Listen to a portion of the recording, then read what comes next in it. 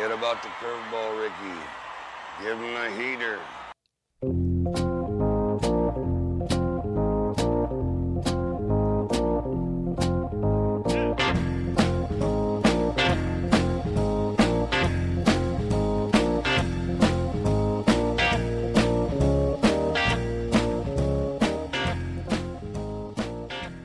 And welcome to the Heater Podcast. I'm Dan Lewig. He's Corey Pieper. As we come back after a small break for NFL draft coverage, we are back to covering the baseball diamond and revisiting after we're almost 1 month in as the calendar turns to May.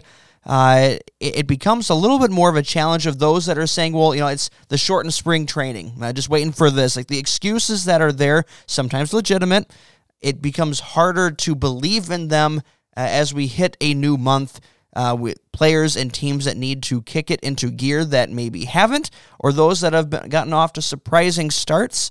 There's definitely a lot to talk about in baseball's first month as we turn our calendar to the month of May. We are going to have some fun with a deal or no deal on initial players, teams, storylines of things that we're buying and not buying. To start the Major League Baseball season, we'll have that in an AL and NL format.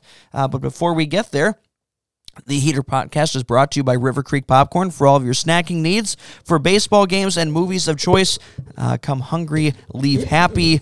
It is also time for, as we get from spring training into the beginning of the year, you have pitchers that are trying new pitches, trying new things. So you have a new skill is there. And then from a fantasy perspective, you're definitely looking at which ones are you buying or believing in and trying to get a guy on the rise. So after going to the lab and coming up with something new, you look for those things. That is also happening at the Popcorn Wagon as we have some specials that are coming up here. The first one rolling out of the Pieper Laboratory is a delicious one. Why don't you tell us about it? Yeah, I had some time to work on some stuff lately, and so along with the cheese corn, the caramel corn, the kettle corn, and the buttered popcorn, I said, well, it's time. People ask for all sorts of weird stuff there, but I'm not doing anything ridiculously crazy yet. I'm willing to try maple syrup popcorn, so I mixed some maple syrup with some vanilla, a little bit of a classic recipe there, and can't give away all my secrets, but put it in with the popcorn, mixed it up, brought some over to you. Everybody who's tried it yet, I've given... I don't know, Amanda might have tried it by now, but I've given about 4 or 5 people a sample, and everybody who's tried it has said they liked it. It's the Marvelous Maple. Marvelous Maple Syrup Popcorn. I like it. Marvelous Maple Popcorn. So it is, we only have one size bags right now. I don't know if we'll ever do a smaller size on that. We'll probably only keep it to the gallon bags, and we're going to charge $8.50 for a gallon bag. I have about 10 to start with, so if you want one this weekend, we're open Friday, Saturday, Sunday. Limited edition. Yeah, you got to get out there early because I don't have a whole lot. I'll make more if it's popular. So come try it. Again, when you had a chance to be the taste tester, and it's always a role I embrace, so I'm glad to have that opportunity for this one. And when you think of anything with maple, or you get into some of the sweeter stuff, I think always the challenge is it tends towards the too sweet in trying for things or stuff where you can have a couple of bites or something within it, but then like that's enough. That's all you can do before you end up with gut rot or questioning life choices, all those types of things. But this one, I loved it for being not too sweet. It was just sweet enough for it, but you can keep reaching back into the bag, which is always a dangerous thing. But it's because then you look down and the bag is gone, and that's where we are with this sample. So again, to use the baseball terminology, hit this one out of the park. So I expect this to be part of the limited edition collection at the River Creek Popcorn. Get like a punch card, not of like the typical. We have punch cards for the regular popcorn. I could have like I've tried all of these punch card. Yeah. We'll think about it. We've talked about it. I've been doing the stumping campaign, stump speech for having the heater. So perhaps that might be a possibility for the next round of limited edition when that comes out.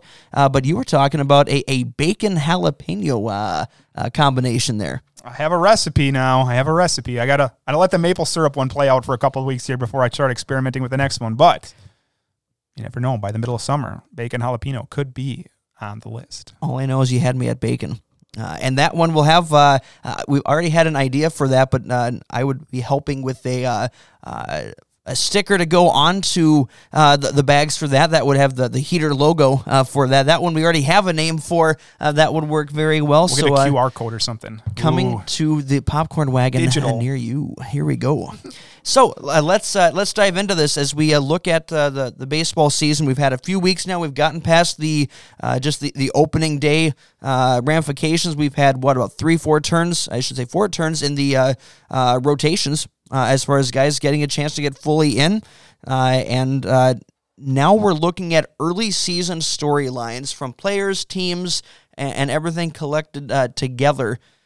We put together a deal or no deal where I was assigned the AL, Corey was assigned the NL, and we're going to ask each other picks on that. What are you deal or no deal on these different players, storylines, teams, etc., and we have not heard the questions ahead of time, so we will give you our natural gut reaction to everything that is there, and I think we need we need a little mood music to get us going. Let's see if I can remember which button it is now.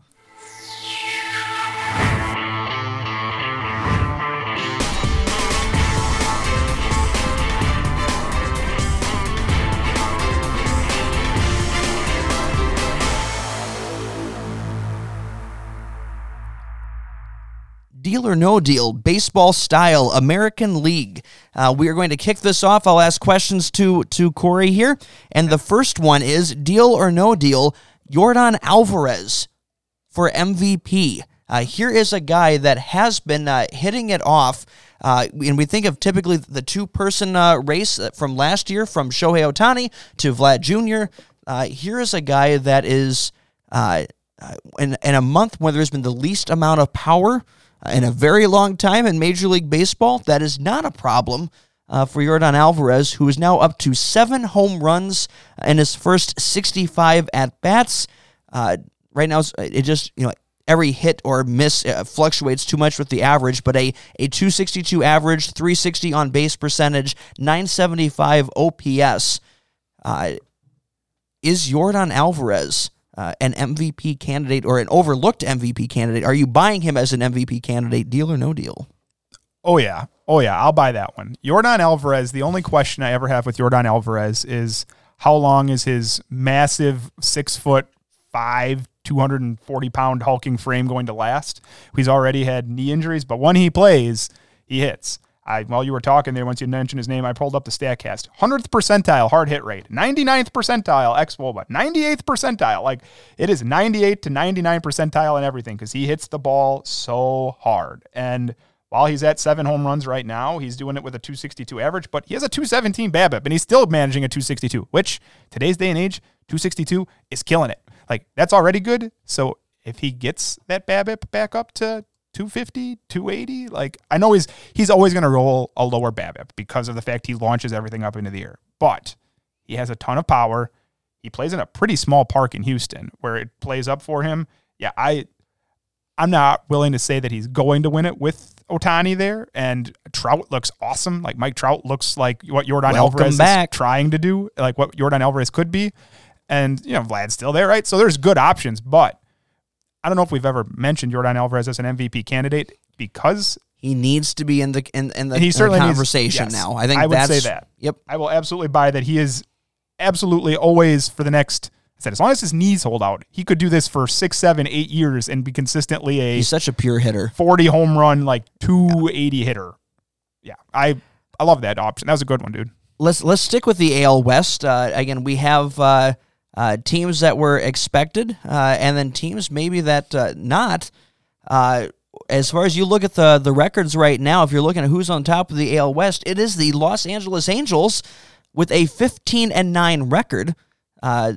They have a plus 18 run differential. They have I'm just looking back on it, the most runs scored. Their offense is out humming, and more interestingly enough, their pitching has been solid to start out the year. Their expected win-loss record is only 1 game off, so they're not fluky. Instead of 15-9, it'd be 14-10. They have done well at home and away. They still have a winning record versus teams with a better than 500 record.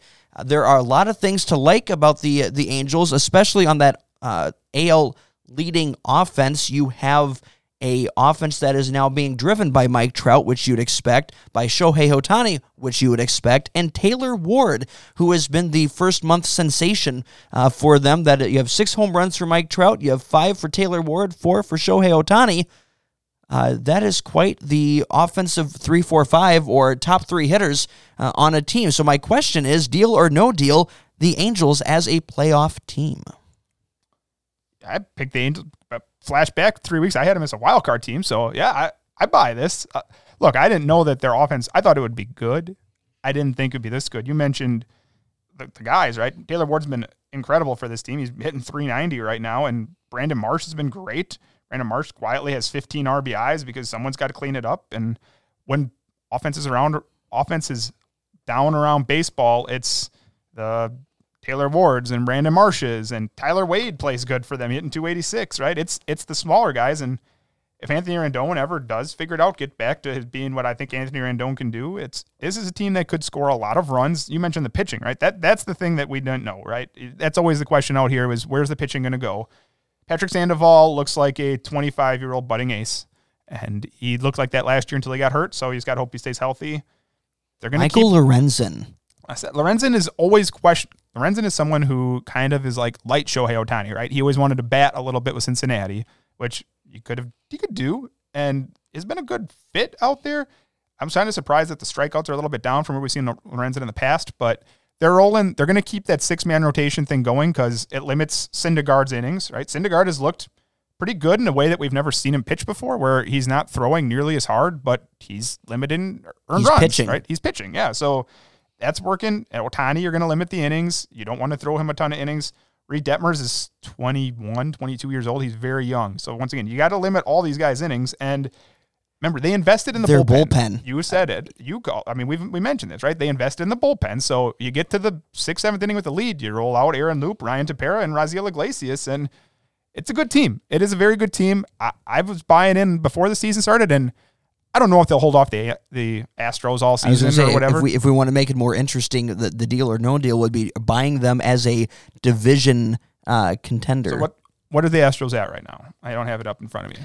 Astros are at, as I'm trying to pull that up here real quick, they are 12-11. So 3 back, is that right? 3 2.5. Yep. 2.5, 3 back. It could be a lot like the Padres and the Dodgers last year, where the Angels get off to a quick lead. I think the Astros aren't going anywhere. That they will slowly chip away at that lead, and eventually they're going to have to play. I don't know if they've played a lot of games against each other. It will happen, obviously. They'll play 20 games against each other. I think the Astros are still a better team than the Angels. I will say that. They need the rest of their starting pitching to come around. Justin Verlander has been incredible coming right back out of the gate, but the rest of that group is not there yet. Framber Valdez has had some control issues that have been there. Lance McCullers is out. I think overall they're not at full strength from a rotation standpoint, and that needs to change for their ceiling to be what it's been. Mm-hmm. I agree. Yeah, it's going to be close, and the Mariners are still, they're 12-11 right now too. They've got Seattle is 12-11, as you said there, yeah. And plus 17 on the run differential. So they're expected a win-loss is 13-10. And they've been doing it with like very little. Mitch Haniger's hurt. He's out for 6 weeks again. You get him back. Kyle Lewis is working his way back here, and they have pitching to come. Like George Kirby's not there yet. Emerson Hancock's not there yet. So they have options coming too. We talked about the AL West being close, but I think it could be like the NL West close next year, where there could be a 3-team race as Mariners, Angels, and Astros. Well, this leads to the next one here as we look at the AL Central, and we have seen a team that had a lot of expectations that has bottomed out to begin the year. There was already at least a 7-game losing streak, longest losing streak to start the season for any team in Major League Baseball.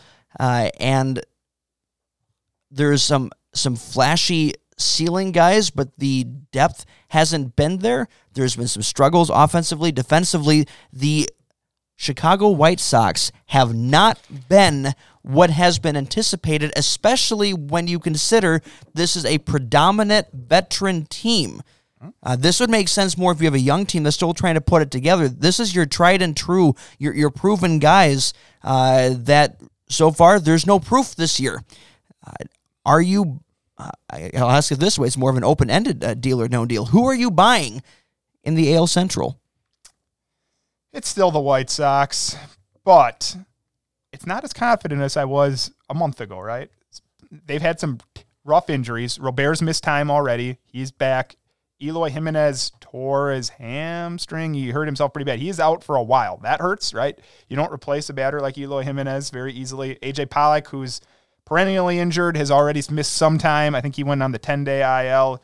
He is back now, but Yasmani Grandal is bouncing around between DH and catcher. So there are certainly chinks in the armor out here. Now, the big chink is still the fact that Tony La Russa is the manager of the White Sox. And it's, okay, why are we playing Jake Burger at third base? You signed Josh Harrison, play Josh Harrison at third, right? Leury Garcia, I talked about this, I think, on one of our last podcasts. Why is Leury Garcia batting in the 3-hole for this team? You have all-stars galore. Why is Yasmani Grandal batting 6th? Tony La Russa, just play your best players. You mean there's managerial questions with questions on decisions from our illustrious manager? I know. Tony La Russa, you're a Hall of Fame manager. Congratulations for that. But, man, you are so behind the times, dude. I don't know what's going on. Here's one thing I'll say. Corey's prediction of AL Cy Young winner Dylan Cease looks awesome. Corey's prediction. Fanned Mike Trout not once, not twice. 3 times. He looks so good right now. 39 strikeouts to 10 walks. Loving Dylan Cease and Carlos Rodon as the picks right now. But they have big chinks in this armor that didn't seem to be there a while ago. Whether that's Lance Lynn has been hurt, right? They've had a lot of injuries early on in the season. So get Lance Lynn back. Lucas Giolito missed time. Put him together with Dylan Cease. Luis Robert's getting healthy. You just tread water until Eloy gets back. And that's it. This team needs just 1 month where they're firing on all cylinders and they will take off like a rocket. Now they have the elite talent that you want. It's just not all coming together right now. So how many games back? Minnesota leading the division, right? 14-9. 9 of their last 10, plus 24, second best in the American League for a run differential. They have been one of the surprises to start the gate. Their pitching has been the surprise. So Young Joe Ryan pitching looks like an ace, future ace here. That one looks awesome. Dylan Bundy looks like the Dylan Bundy from 2 years ago where he's actually limiting the walks again. Now, I think that's smoke and mirrors all day, every day. I don't buy that one. Paddock, they look like they've kind of fixed Chris Paddock a little bit where he also is limiting the walks. And that's always been an issue with him is limit the walks. And Bailey Ober got hurt. Sonny Gray's been hurt. So Minnesota quietly, and I was not a Minnesota guy. I said I think they're more like in the rebuild, but some of these young pitchers, they seem to be doing something a little different up there, and it might be a little longer than I thought. Now, I said, once again, last year at this time, I was talking about how great Kansas City was, and that fell off the charts. So I'm not ready to say Minnesota's winning this all, but it's been better than I thought it would be. Well, let's talk about another team that's been on a hot streak, a heater, if you will, going into the AL East. The slugging Yankees have now gotten themselves to a 10-game winning streak. They are now at I want to believe it's not just AL, but I believe a full MLB best record of 17-6 to start the year. There's 109 runs scored, which is the third best in the MLB, second best in the AL. Toronto? Surprisingly, no. They're actually only at 94. So the Yankees... Angels. The Angels have the most. Yeah, duh. Yes. I knew that. Those two were going off here, and in a plus 42 run differential. Are you buying the Yankees as being, again, other teams are being talked about. The Yankees are always talked about, but are you actually buying them as a legitimate threat in the AL? Well, the same questions always last with the Yankees. Health, right? Right now, I'm talking about the White Sox have injuries to all sorts of players. Well, the Yankees right now, Aaron Judge is healthy. Giancarlo Stanton's healthy. Josh Donaldson's still healthy. Like that's a good sign. Garrett Cole, after we talked about him, has looked great the last couple of games. He's went, I think, 13, 14 innings without giving up an earned run and struck out 15. So he looks back. That's good. It's pitching and it's health because Garrett Cole looks good.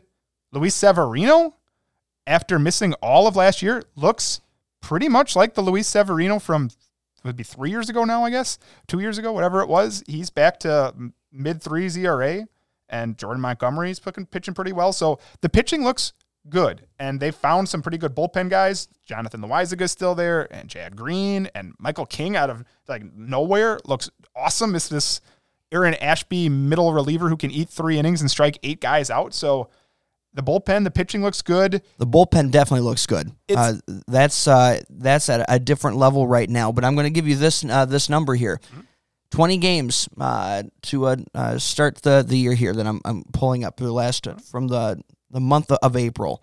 Want to know who they played? I'm sure it's not a lot of Athletics in there. Kansas City. Yeah. Orioles. Yeah. Cleveland. Cleveland is weird. Cleveland is very streaky. But yes, continue. Detroit. I don't. And more Orioles.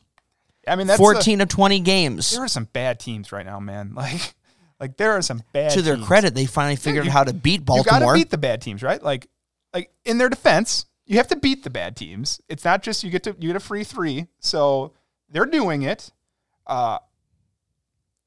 Josh Donaldson's 36, right? Aaron Hicks is 32. Giancarlo Stanton 32 now. Aaron Judge 30. Anthony Rizzo 32. Kyle Higashioka 32. DJ LeMahieu 33. Like they're old. I'm 32, so I don't want to talk too much. But it's the a gray long beard season. over here says it's old. It's a long season, and we know that at least 4 of those guys are not pillars of health, even a little bit. So it's fun to see them hitting now. Aaron Judge looks great. Aaron Judge looks like a low-key MVP candidate. I will say, is it good for baseball to have the Yankees doing well out of the gate for hyping up the season and stuff within it? Certainly. I will call it fool's gold at this point, but there is will they be in it all year long? Most certainly. I still think they finished likely 3rd. I still think Toronto and Tampa Bay get ahead of them, but yeah, and I think Boston, they're down there with Baltimore, right? Boston's not playing very well. I think as far as for the Yankees, what we're getting into now is everything has to break right for them to reach their ceiling. You can say that's kind of a cop-out because everything has to break right to reach a ceiling, but more so for them because now you're getting into age and durability issues. And then you're dealing with, again, the bullpen is solid, but there's still question marks in that rotation. Their offense, to be as vaulted as it is, it now needs it where everything needs to break right. I don't know if that can for a full 162-game season. They don't have hardly any depth. That's the problem is. So should some of these guys get like hurt, the White Sox, top heavy. Yeah. So some of these guys get hurt. You're in a world of hurt. And can we talk about Joey Gallo? Like, is he done? I think we won't know that till he goes somewhere else. I think he's done in New York. It just doesn't fit in New York because we all thought, they got Joey Gallo. This is perfect, right? Left-handed bat, should just take advantage of the short porch. He'll hit 50 home runs there. And maybe the problem is trying to do that messes with the swing. And that's the only explanation at this point. Because we saw a guy who, he wasn't a good hitter. He was going to hit 220, but he knocked 40 balls out of, was not Globe Life Park, whatever Texas was before this. The other benefits allowed you to overlook a bad batting average. He's not even walking anymore. He's not doing the walking. Yeah, that's what was always solid good, right? on base percentage. He was awesome at it. He would lead baseball in walks and hit 40 home runs, and you'd be like, okay, I'll settle for the 220 batting average. But now he's not walking. He has 2 home runs. I don't know what's going on with Joey Gallo. That one I don't get because if you told me he started clicking, Anthony Rizzo looks revitalized this year. Like they still have a bunch of good players on that team, but it's a long season. We'll see where we're at. That'll be one to look at about the All-Star break. Where are they at then? I have, in true deal or no deal fashion, there's 9 cases for you to pick here. Mm-hmm. And the deal is from who are you buying from the early season leaderboard? So you have Anthony Rizzo, so all from the AL. So Anthony Rizzo, home run leader. J.P. Crawford, batting average leader. Owen Miller, on base percentage leader. Julio Rodriguez, stolen base leader. Logan Gilbert, ERA. Justin Verlander, WHIP. Joe Ryan, opposing batting average. 2 more fun ones for team, as I think about that. Starting rotation, Twins, ERA. Bullpen, Tigers, ERA. Okay, let's take some of these slowly here. So, will Anthony Rizzo lead baseball in home runs? No, he will not lead his own team in home runs. Aaron Judge will pass him. For as far as AL, who leads it? Probably Yordan Alvarez is a pretty good bet. Byron Buxton, if he stays healthy, looks incredible. So I'll take one of those guys to lead it in home runs. Okay, what was next? Go slow. J.P. Crawford, batting average. So J.P. Crawford has always been like, he's one of those classic forgotten about for a few years. He was a highly regarded prospect for Philadelphia not all that long ago who just took a while to develop, but he's always made really good contact as far as he hits the ball well, and right now they're falling in for hits. I would love to know what J.P. Crawford's BABIP is because I feel like it's very, very high, but I don't think J.P. Crawford is a bad hitter at all. Now, would I certainly predict him to lead baseball in batting average? No. I would say, I think Jose Ramirez is somewhere in the 350 range. I'll take Jose Ramirez and his long track record over J.P. Crawford. Tim Anderson's done it many times. Mike Trout looks great. Even Wander Franco has looked pretty good. Like, I'll take one of those guys. I think will probably out-hit J.P. Crawford this year. You filling this up? I'm getting a BABIP of 388. It's not over 400 at least. It's not bad, but that will drop. J.P. Crawford's a good player, though. He's probably underappreciated for what he can do for Seattle. 228 WRC plus. That's awesome. I gotta love just wait. I got a good one for you. We'll get to that. So we have we'll put some of these together. You have some younger guys. So you have Owen Miller at OBP, Julio Rodriguez at stolen base. Owen Miller's had a great jump out, but I'm assuming he's Rodriguez hurt right now too. Yeah. So Owen Miller, fun story. He hits a lot. He's a lot like Ty France. He's going to hit a lot of doubles. I think he's a pretty good player. Now, Julio Rodriguez, if you've seen Seattle play, is a massive individual in his own right. Like, Julio Rodriguez looks more Yordan Alvarez-like than a speedster. And Julio Rodriguez is going to be an absolute superstar in this game. Now, he's already leading a baseball in stolen bases. Once he figures it out. He's 20 years old. He has less than a full year in the minors. Like, he is going to be awesome at this game, where you could see the type of skills like 30 homers, 30 steals. Now, I don't think he's going to steal that many bases forever just because he's going to hit a lot of home runs and they're going to say stop stealing. But Julio Rodriguez is an athletic monster. Now, do I think he'll lead baseball in stolen bases? Probably not. They're going to tell him stop. Here's a better year. I say for this year, I'd buy it. He could. Your buddy Mateo is going to steal a lot because they're just going to say whatever, just steal whatever you want because we don't care. But I said the better comp for him is probably like Kyle Tucker, right? Kyle Tucker could hit 30 homers, steal 30 bases. Julio Rodriguez could do that too. So I love Julio Rodriguez, what he's going to offer going forward. I like the young pitchers here have more household name, at least as far as those that watch enough baseball. Logan Gilbert, ERA, Justin Verlander, WHIP, Joe Ryan, opposing batting average. So let's talk Logan Gilbert here. Logan Gilbert looks great, and he looks like the pitcher that we heard about coming out of the minors. Now, do I think he'll lead in ERA? No, I would. Of those three, even I'd say Verlander's still most likely. He's the one who's going to pitch the most innings, right? They're going to baby Logan Gilbert going forward. Eventually, he's not going to get 150 innings out of Logan Gilbert, like tops. You're not going to burn out that yet great. He's a lefty, so you're not going to burn out that great arm going forward. But he looks really good. Joe Ryan looks like a future superstar. As good as your team is at making trades, half a season of Nelson Cruz for Joe Ryan could look really ugly in a few years. And it's the one curse the Rays have had when it comes to trades is the going for it move.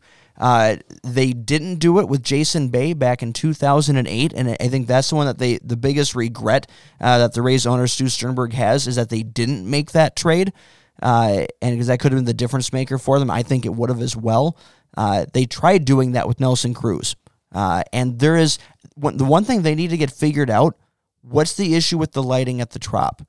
Because some people cannot hit there. Willy Adames could not hit there. He's looking like a potential all-star with the Brewers. That was always what he was capable. And on the road, that's the way he hit. So now he's playing all his games on the road from that being his home stadium.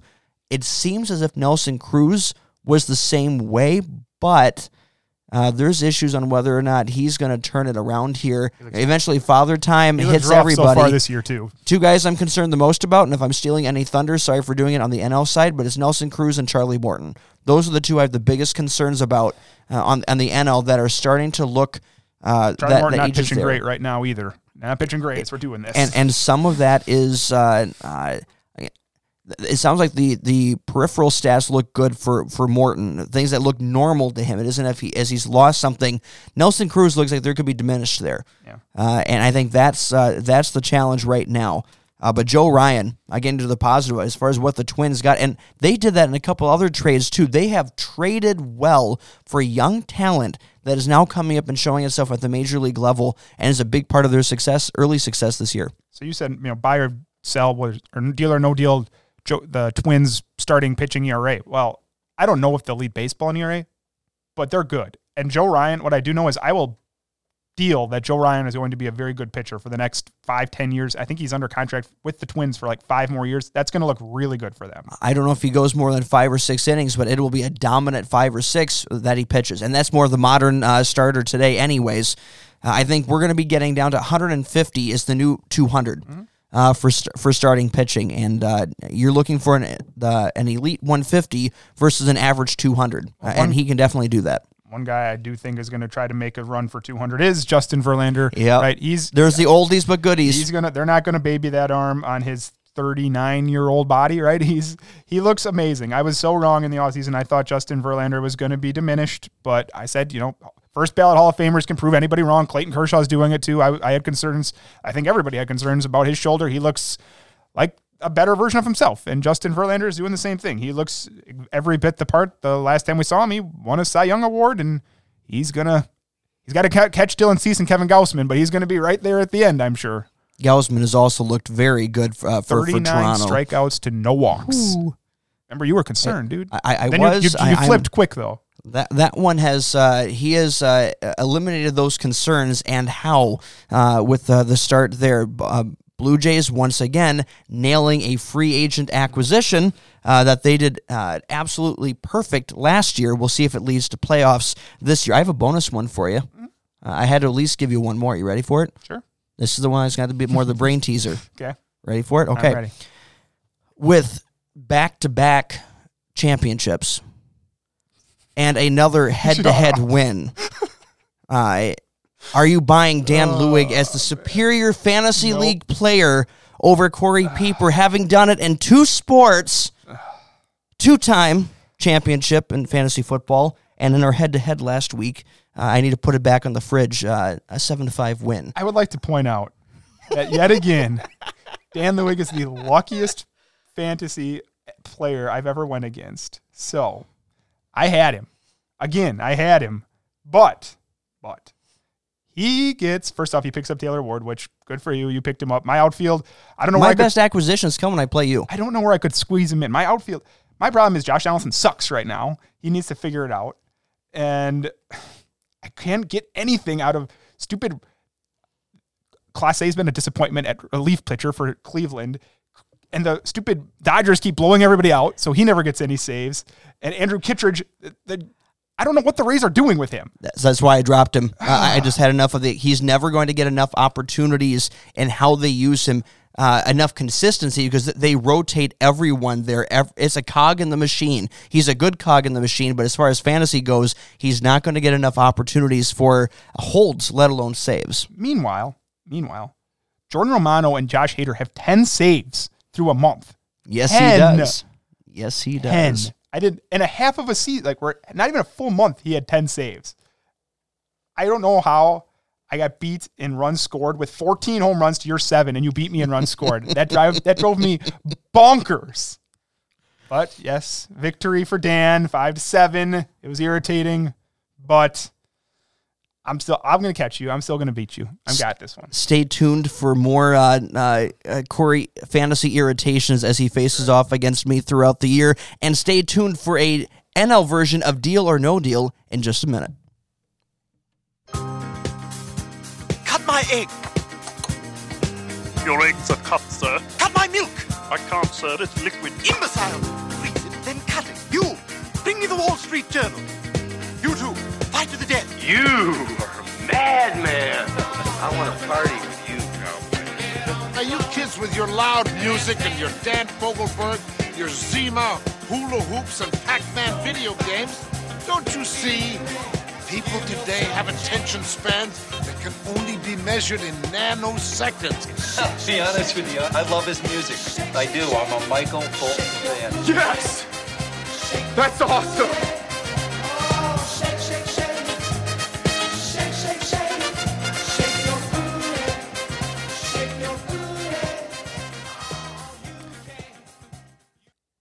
As we come back to looking at the National League, we have one more thing to look at, or at least one more sound to get us back in the mood for some Deal or No Deal.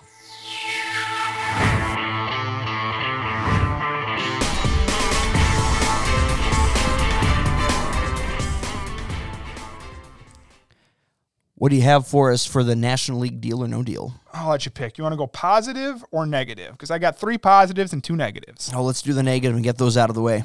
Okay, so Cincinnati is in for a historically bad season. I went back. Worst modern records. 36-117 by the 1916 Phillies. That is a .235 winning percentage. You could jump up all the way to the more, even if we go more modern, 2003, Detroit, 43-119. Cincinnati is currently at 3-19. So the worst winning percentage ever, .235. They are at 136. Now, you could say they've had injuries, and they have.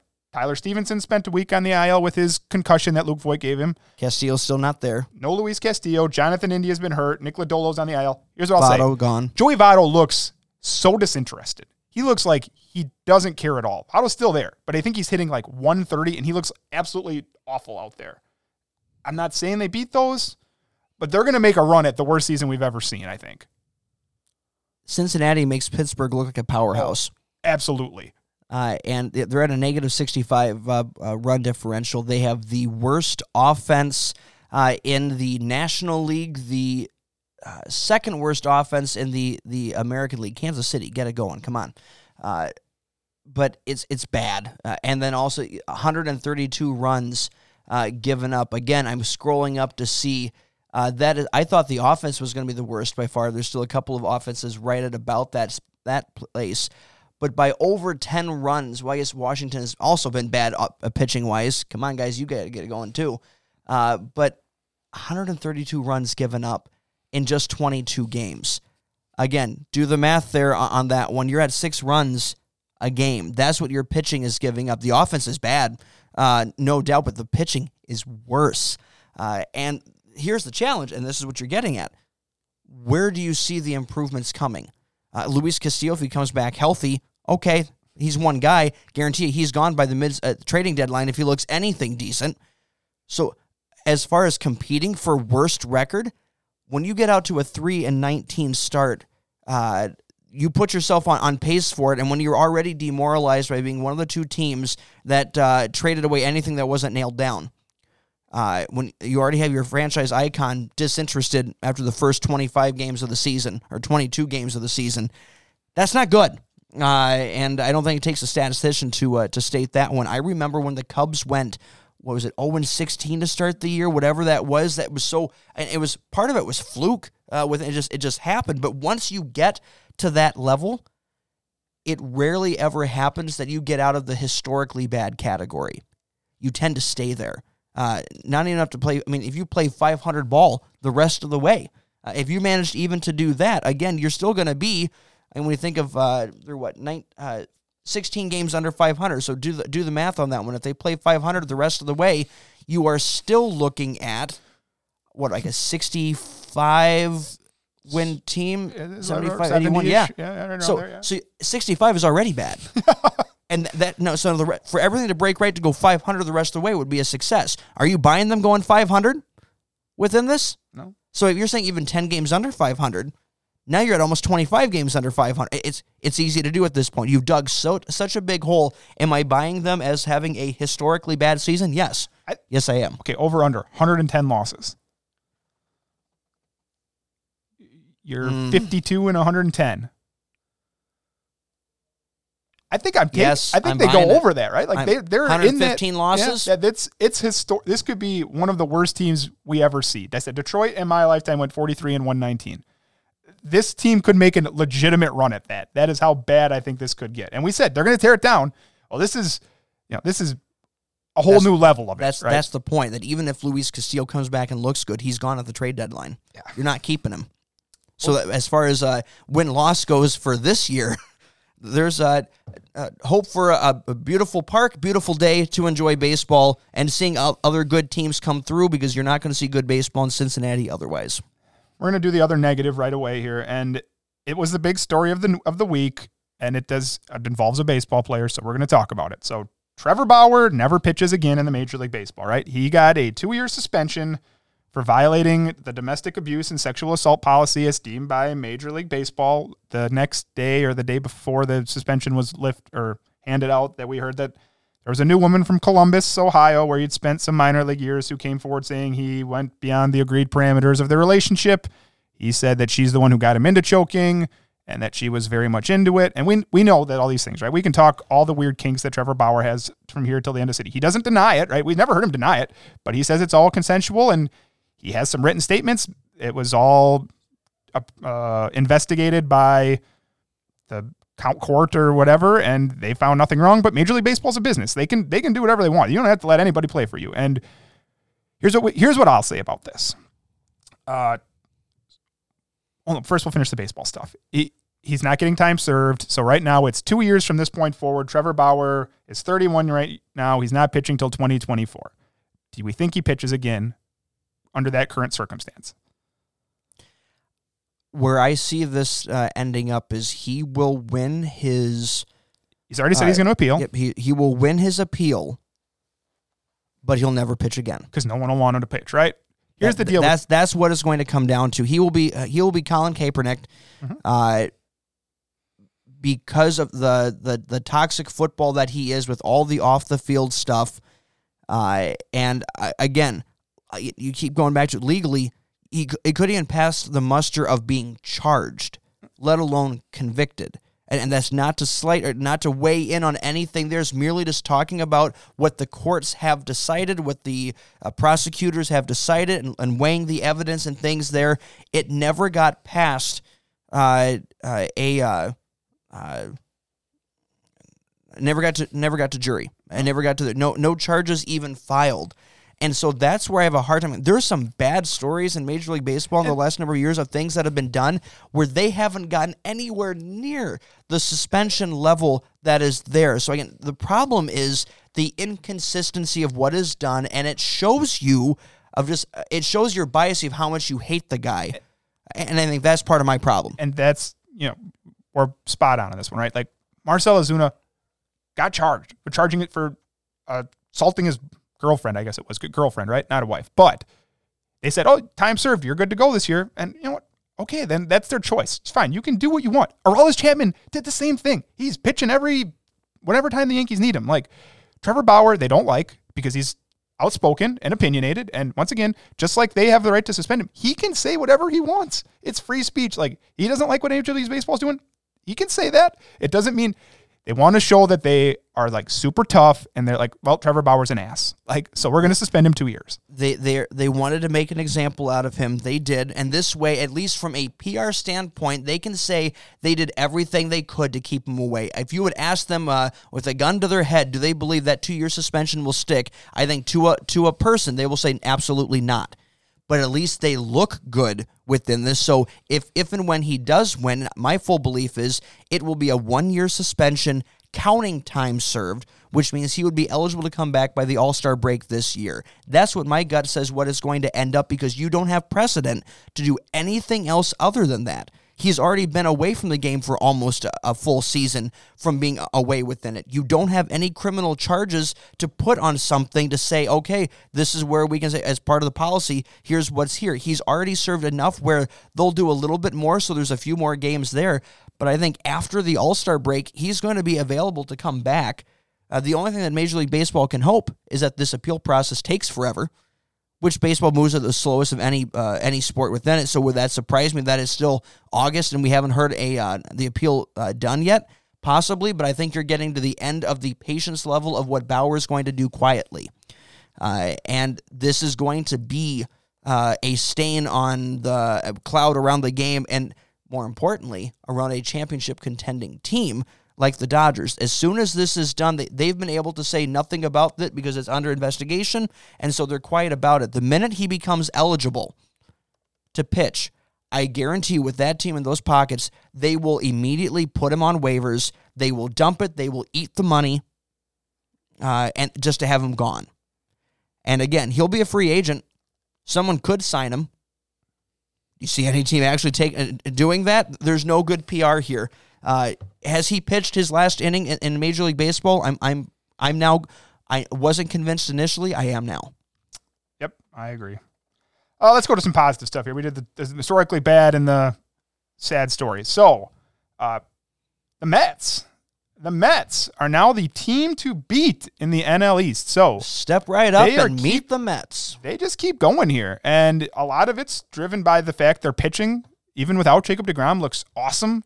Scherzer looks like a great fit in New York. Chris Bassett looks like a great fit in New York. And Francisco Lindor looks back to being Francisco Lindor after the boos that he heard last year. And that took a little bit of time, but he looks resurgent. Very best in the MLB, hitting .281, which today's day and age is great. 4 homers, 14 RBIs, stole 3 bases. The Mets have been playing good ball. All of their free agent signings so far are coming up great. Starling Marte looks good. Mark Hanna. They just cut Robinson Cano because they don't want him anymore. But Steve Cohen is one of the few people on planet Earth who can absorb $40 million. But where are we at? We still feeling good about the Mets yet? I think the impressing stat to me is as a leadoff hitter, Starling Marte is 18 RBI. He's second on the team. With it. That shows you the depth of from top to bottom, people are getting on base. Jeff McNeil having a resurgent year. He was a guy who can is a DJ LeMahieu light who can contend for a batting crown. He's back fully healthy. He's batting .360, 346 right now. And it's not just single power. At least he's not a big homer guy, but he's gap power. He's got seven doubles, second on the team. In that regard, a triple to go with it. And again, 10 RBI himself, but a 7-11 walk to strikeout ratio. Good numbers across the board for what you're looking to see there. The guys at the top that you're paying big bucks for are doing it. Your leadoff hitter that you sorely needed has been everything you've wanted him to be. The batting average isn't there yet. That'll come around. But he's getting on base. He's producing runs. Everything that you'd want to be there. The offense has been good, and there's enough people there to keep that going around. The pitching, we can talk about Max Money. We can talk about Chris Bassett, the great trades within it. Carlos Carrasco finally being healthy. There's some good guys there, but Tyler McGill is the early season surprise, and he has pitched extremely well. He is 4-0 in his first 5 starts, a 1.93 ERA. He has 28 innings pitched, only 18 hits, and 27 strikeouts. He has been everything they would want to be from a nice sensation to add, again, it's length. If there's one thing a word I would use to describe the Mets from offense or pitching, it's length. They have the full depth where they can run out 5 guys. Yep. They can run out 9 starters. You might get through 1 through 3 within 4 through 6 or 7 through 9. It is a buzzsaw. And they are producing well to start the year. Well, we talked about like the White Sox and the Yankees, right? And having no depth. The Mets have depth, right? They're still waiting for possibly the biggest acquisition that anybody's going to get is if Jacob deGrom really comes back, right? If he comes back, this team has the best 2 pitchers maybe in baseball at the top if they're healthy. Like they're right up there, right? And flashback, like I loved Tyler McGill, and I thought, this team's going to send him into the minors because it's going to be deGrom and Scherzer, Bassett, Carrasco, and Taijuan Walker. But there's no way they're doing that anymore. Tyler McGill is a fit. He's a fixture in that rotation now. When you get, and this is what the Dodgers ultimately did, when you have elite talent, and then you have guys that come up and do better than expected, that's when you get dominant runs. And right now, for how many years have we said for the Mets, the pieces are there, but the recipe's all wrong. Right now, the recipe couldn't be more right. And if they continue this trajectory, you're looking at a 100-win team. So are we feeling it? Is this the new prediction? NL East? They holding it off? Where are we at? They are currently they're 16-8. Miami, my wild card pick. Philly was my pick to win, but Miami looks good. I am because this team has had so many hexes on it, show me more than 1 month. But the recipe is looking good right now. But, man, I love the Marlins pitching staff, their rotation. How are you not drooling over? And they still have a top prospect coming yet, who's not even there. Couple of them. They have pitching for days. And again, I watched what the Rays have done for so many years. When you have that type of pitching, you can trade it for whatever you want. And so whatever offense isn't there yet, it will be when you put a Pablo Lopez available for trade within it, who is the pitcher of the month. Well, we're going to get to for that. So we have. I love where the Marlins are and where they're going because of the best pitching depth in Major League Baseball. Well, you just transitioned to my number 2 here. I'm we good be at that. worried about our NL? Carlos Rodon still probably. We both picked to win the NL Cy Young, but hold on. Is the one person we need to worry about Pablo Lopez? Because that's what I got here. Carlos Rodon, we should feel good, but Pablo Lopez, after a horrid spring training where there was rumors about shoulder injuries and a 10 ERA, even last night where he got BABIP'd to death and gave up 4 earned runs, 28 innings we're at, 5 earned runs, 1,012 ERA plus. That reminder, that scored an average year is 100. 1,012 going into last night's start. Lopez has been absolutely dominant. And just the Marlins as a whole, you mentioned some of the pitching they have, right? It's Pablo Lopez, Sandy Alcantara looks great. Luzardo, they've already fixed him. It didn't take long at all. Luzardo looks fixed. Trevor Rogers, after a slow start, the last 2 have looked like Trevor Rogers. And then you said, like, whether it's Eliezer or Hernandez, who knows what's happening with Sixto Sanchez. They have Max Meyer, who looks absolutely dominant, who they just drafted last year. And then they have a 19-year-old named Yuri Perez, who could be in the major leagues as a teenager, people think. That's how good this team is. Like, they are great at figuring out pitching for days, and they to not only have their own, but then go and take a guy who was a cast-off who looked lost, and now you turn him back into the premium prospect that people thought he would be. Within, I said, they have pitching for days. It is amazing to watch what they are doing there. Pablo Lopez, I have always been high on because I love pitchers who have elite changeups. In today's offense, when you have that changeup to go with, it just has to be a solid fastball. It doesn't have to be elite fastball. If you have an elite changeup, we've watched guys over the years, those that have Hall of Fame seasons, whether or not Hall of Fame careers, but Hall of Fame seasons, from Johan Santana, Pedro Martinez. You watch the guys within it. When you have that changeup, you can make batters look completely foolish, and when they're timid on that changeup, they're not timing up the fastball. I love his combination. I thought he had a higher ceiling than what he had shown to date. It had been shoulder issues that had kept him from showing it. As long as he stays healthy, is he in Cy Young contention this year? 100%. I think they have multiple guys. Like, I think Sandy Alcantara can make a run at a Cy Young award someday too. So I love the Marlins. You said Cy Young contention. Like, right now, our Rodon pick looks, I mean, if the season was done right now, Carlos Rodon wins it, right? There's no real denying that. But Pablo Lopez, Carlos Rodon, Corbin Burns, this looks great again. Like, there's some good pitching happening right now in Major League Baseball. Let's give some credit to some executives as far as moving things around. The Giants did not want to spend the $140 million on Kevin Gausman. You have the Jays that look good with that, but the replacement in Carlos Rodon, they have not missed a beat. And Kevin Gausman wasn't the guy that was.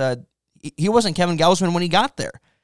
Carlos Rodon had that level and had, I think, a higher ceiling shown than Gausman to that point, but he is now putting it all together completely with San Francisco, a clear-cut Cy Young favorite at this point, and excellent prediction to date. Let's talk the Brewers last, because it's still Milwaukee here. Are the Brewers a big 4 now? We've always talked about Burns and Woodruff and Peralta, but Eric Lauer, man. Eric Lauer, 23 innings this year, 34 strikeouts. His 36% K rate is now top 4 in all of Major League Baseball. He's only walked 5 guys, a 193 ERA, a .98 whip, and 249 FIP says it's not all that lucky. So you could say small sample size for sure, but it's not as small as you think. I can tell you, go back to last year, July 1st. From July 1st to the end of the year, 74 innings. He struck out 70, 241 ERA. It was a 342 FIP. Now, he's throwing way more breaking pitches in exchange for his fastball, and suddenly all 3 of his pitches seem to be playing up. Here's what I'll say about Eric Lauer. He got forced to the big leagues really quickly with San Diego. And then this is the guy the Brewers got back for Trent Grisham along with Luis Urias. And the Brewers gave them Zach Davies. And they were deadpan for that because of the initial. Trent Grisham looked great, right? And Luis Urias looked terrible the first year. And Luis Urias is back today. Thank goodness. About time they could use him. And Eric Lauer, we talk about how good the Marlins are. The Brewers are low-key really good at developing pitching too, right? Corbin Burns, Brandon Woodruff, Freddie Peralta. And it seems like they figured something out with Eric Lauer, and you put that as a big 4. Adrian Howler is a more than serviceable number 5 starter. He has a 2.53 ERA this year after having a 3.22 last year, and that still leaves Aaron Ashby as your 6-starter swingman thing. Like, the Brewers, after a slow start, last time we talked, they were after a slow start. The Brewers are figuring it out, and Lauer's a big part of it. If we would have said the Brewers transitioning from a big 3 to a big 4, would I have believed it? 100%. But the preseason pick would have been Aaron Ashby. Yeah. Exactly. It's a different guy who is now stepping up. And that is extremely intriguing. And you can point it. You can fully point it. If something happens as your things continue, you can point to the light bulb game. 6 innings, 12 strikeouts, 2 starts ago. It was flat out dominant. He followed it up with not quite as many strikeouts, but not off by much. It was still another elite swing and miss game. It was a very good start. And now he's done back-to-back. I'm ready to see what his third one is, and very, very intrigued with what he is producing, because if now he's ready to take a big step forward, big 3s get you to the playoffs, big 4s can win in playoffs. And what Milwaukee has right now is the luxury to get the hitting figured out. They don't need the hitting firing on all cylinders if you have your pitchers doing well. Now, again, we've seen the frustration. Big strikeout game, big game by Corbin Burns, no run support, lost there. There's going to be that struggle early on.